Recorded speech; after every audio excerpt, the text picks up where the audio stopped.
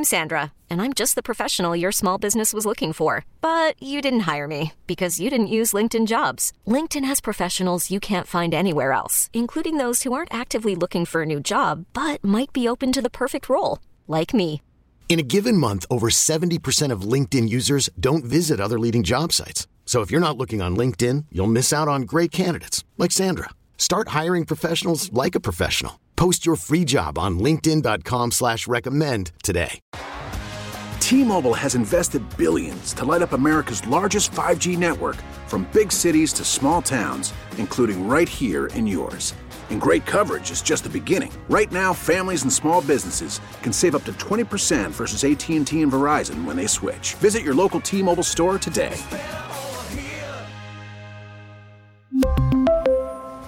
Plan savings with 3 lines of T-Mobile Essentials versus comparable available plans. Plan features and taxes and fees may vary. Eric Hasseltine, the Memphis Grizzlies Radio Network.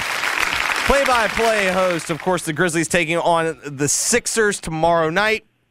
5 of the next 6 are at home. Pregame will start at 6:30, tip-off at 7 p.m. All right, Eric, how much of the free throw shooting is sample size? It's been a problem all year. I don't know if it's sample size, but as a team, you're shooting below 70%. Obviously, Steven Adams' numbers have not been where he would like them to be or anybody would like them to be, so that brings you down. But not having Desmond Bane out there to shoot free throws hurts. But Ja started out phenomenal from the free throw line, and he's just struggled over the last 3-4 weeks. For whatever reason, his percentage has dropped.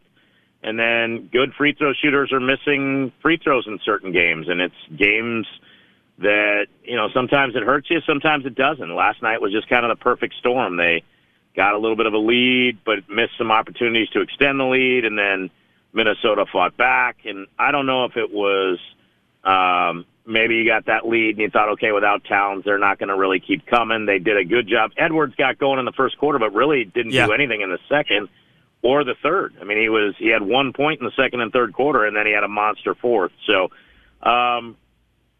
it's a problem. You can't miss that many. You can't miss 12 free throws and turn it over 27 times and expect to win a game. That's just not going to happen. Yeah. I mean, that's just one of those nights where one thing started going wrong and everything started going wrong. The defensive scheme of Minnesota to kind of pack the middle, and I talked with Jim Peterson, who's their television analyst and played in the NBA for a long time. He said, yeah, we were just packing the lane, and if you guys found open threes. But I give their perimeter defenders credit as well, because when they did pack the lane, a lot of those guys were quick enough to get out to the wings and to the corners, because that's a night where you had 3 shot clock violations.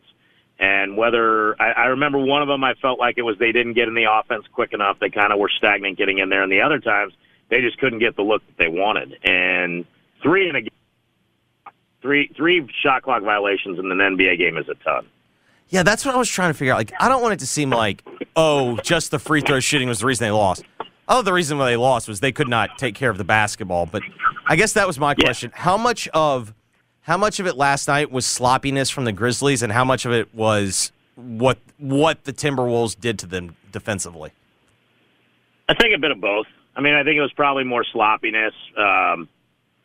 The Wolves had 13 steals, but a lot of those in the first half. I mean, you turn it over 10 times in the second quarter, and that's really hard. Yet they still came out with the lead after the second quarter. That's the remarkable thing. They led by 4 at halftime, and they turned it over 10 times in the second quarter, and yet still outscored the Wolves by 5. So they were finding a way to sustain that.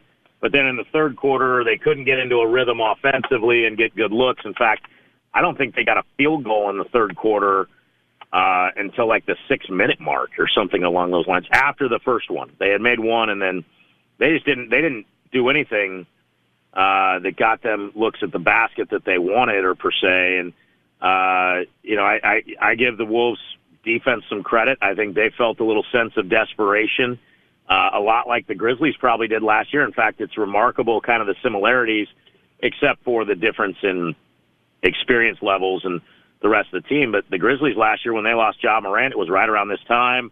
They were a game under 500, and it kind of clicked for them. And maybe that's what is going to happen for Chris Finch's team now. That's the hope, obviously, in Minneapolis, after talking to people, that hey, maybe they'll bond around this, because the first time you saw that team, they just didn't look like they enjoyed playing together. They don't look like they enjoy playing with one another. I don't know what kind of camaraderie or chemistry they have.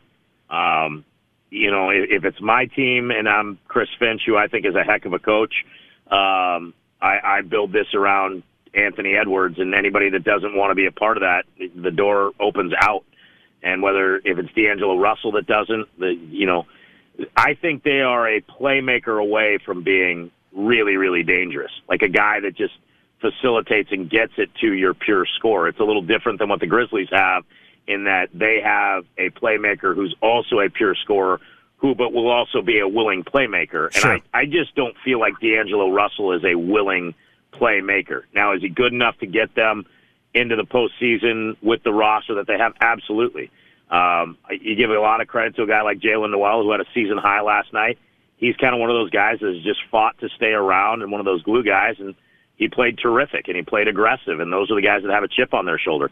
They've all said in Minneapolis that Austin Rivers, despite being in some places where his reputation wasn't that great as a teammate and what he wanted to do, they've said in Minnesota he's been phenomenal. I like their addition of Bryn Forbes, who doesn't play a lot for them, another guy that can come in and help you make some shots from the perimeter. But, this goes around what Edwards does. McDaniels, I think, can be good. He didn't play last night, and figuring out how to play with that two-big system with Gobert and Towns. Now you don't have to worry about that. Wendell Moore Jr., who was on Ja Morant, had played a total of 11 minutes in his rookie season. He had played 11 minutes. He went out there and he played. He just played with nothing to lose. And, so I think that's part of the things that you take into account. But, I just think it's one of those weird nights in your 82-game schedule where, for whatever reason, whether it's the fact that it was frigidly cold in Minneapolis and you probably laid around and didn't do a whole lot, sure, or the nights in New York, you were out enjoying a couple nights off, whatever it may be. I'm not going to put it on that. Look, guys in this league have been going out after games, and I've heard that question a million times. Guys in this league go out to dinner and they do things. That's not. They're professionals, and if they didn't show up with a professional attitude, they'll know it. Coaches will know it. I'm not as concerned about that. I didn't see just a lack of effort, like you looked dead dog tired. They just were sloppy.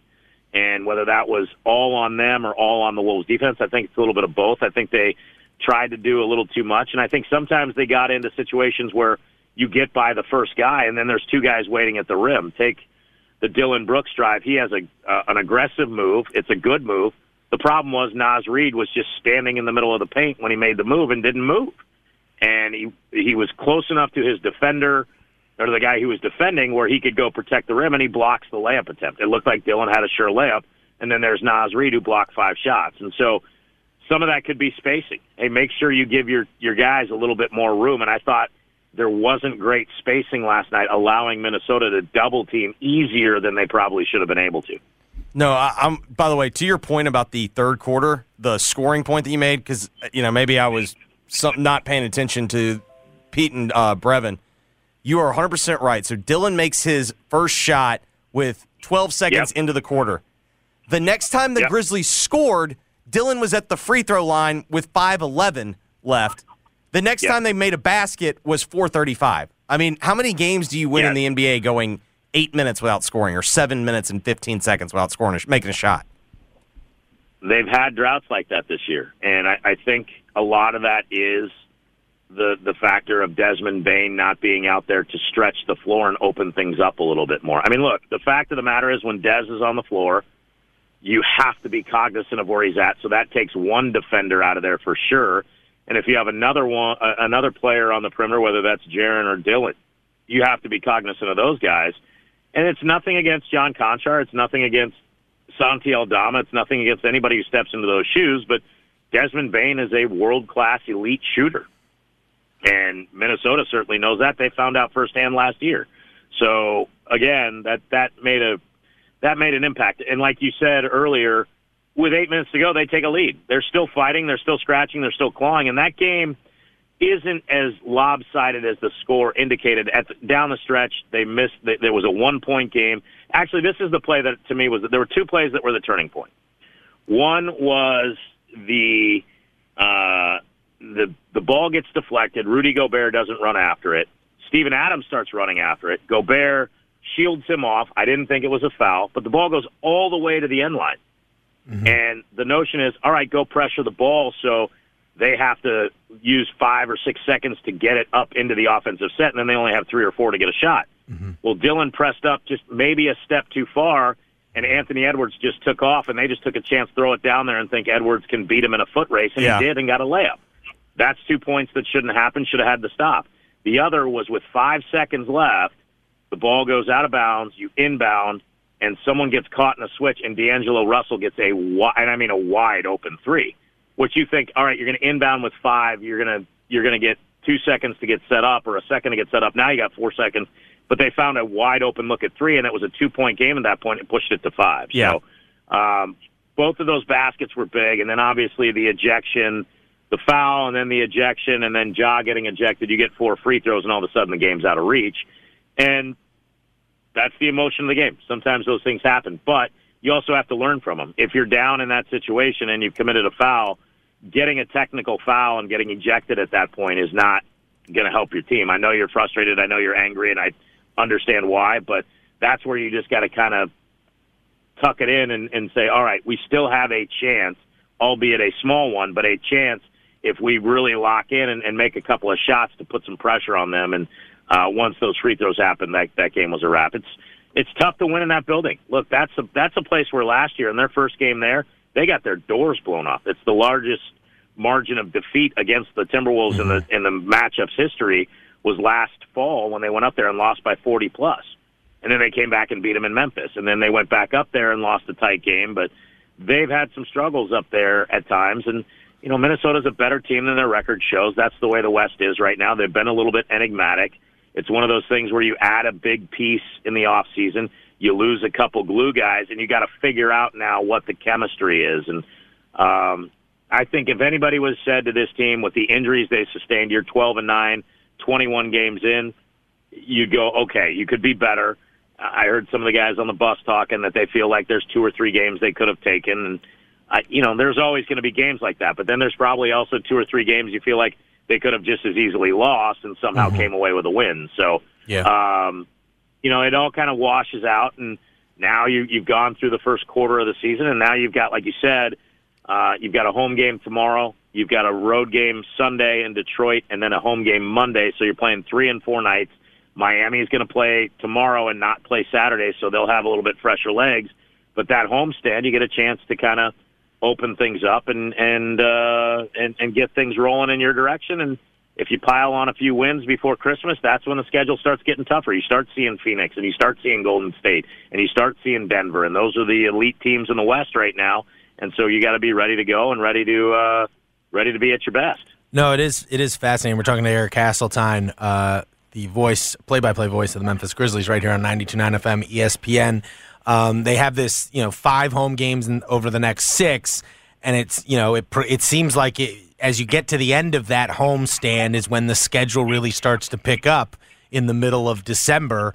You mentioned the games. They have 3 games in 4 nights. Then they get the Thunder and the Pistons, and then they go Hawks at home, Bucks at home, a game against the Thunder on the road, but then at Denver, at Phoenix, at Golden State on Christmas, Phoenix at home, Raptors on the road, Pelicans at home, Kings at home. Like it starts to really build, and hopefully, we talked about this on Wednesday.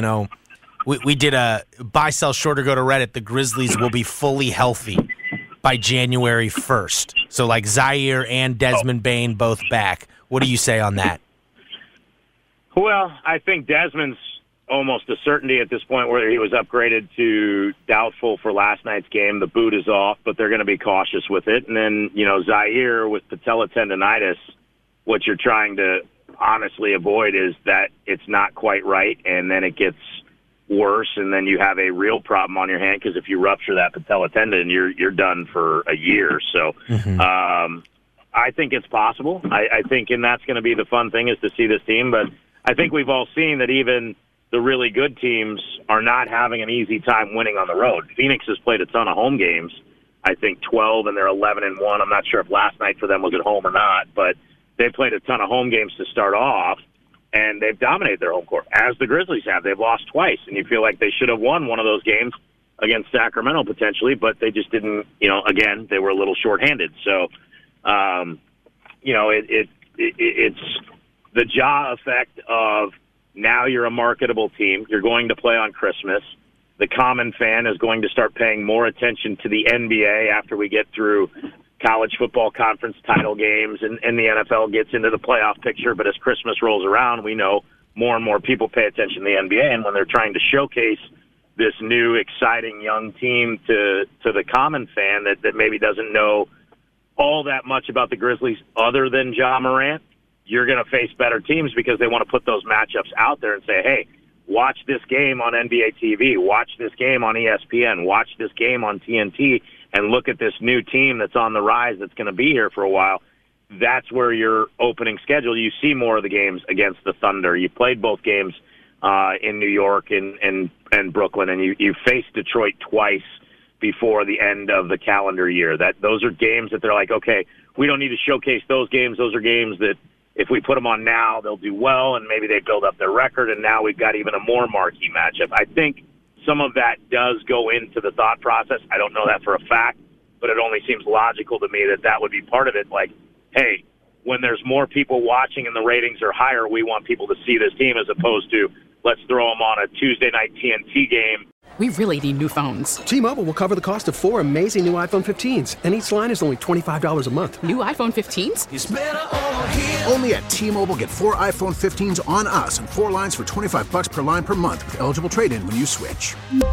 Minimum of 4 lines for $25 per line per month with autopay discount using debit or bank account. $5 more per line without autopay, plus taxes and fees. Phone fee at 24 monthly bill credits for well-qualified customers. Contact us before canceling account to continue bill credits or credit stop and balance on required finance agreement due. $35 per line connection charge applies. See T-Mobile.com. Spring is a time of renewal, so why not refresh your home with a little help from Blinds.com?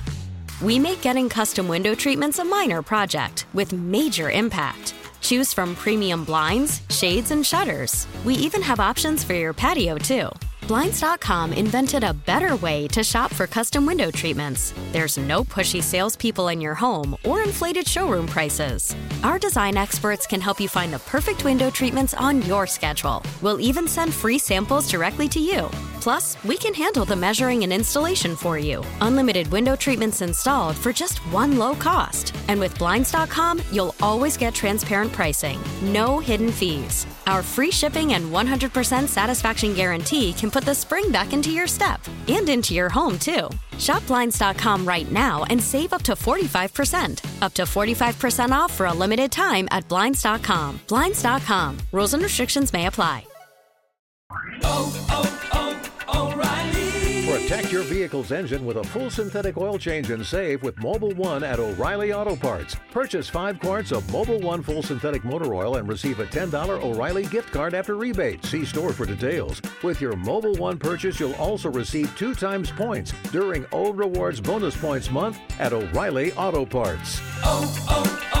O'Reilly Auto Parts.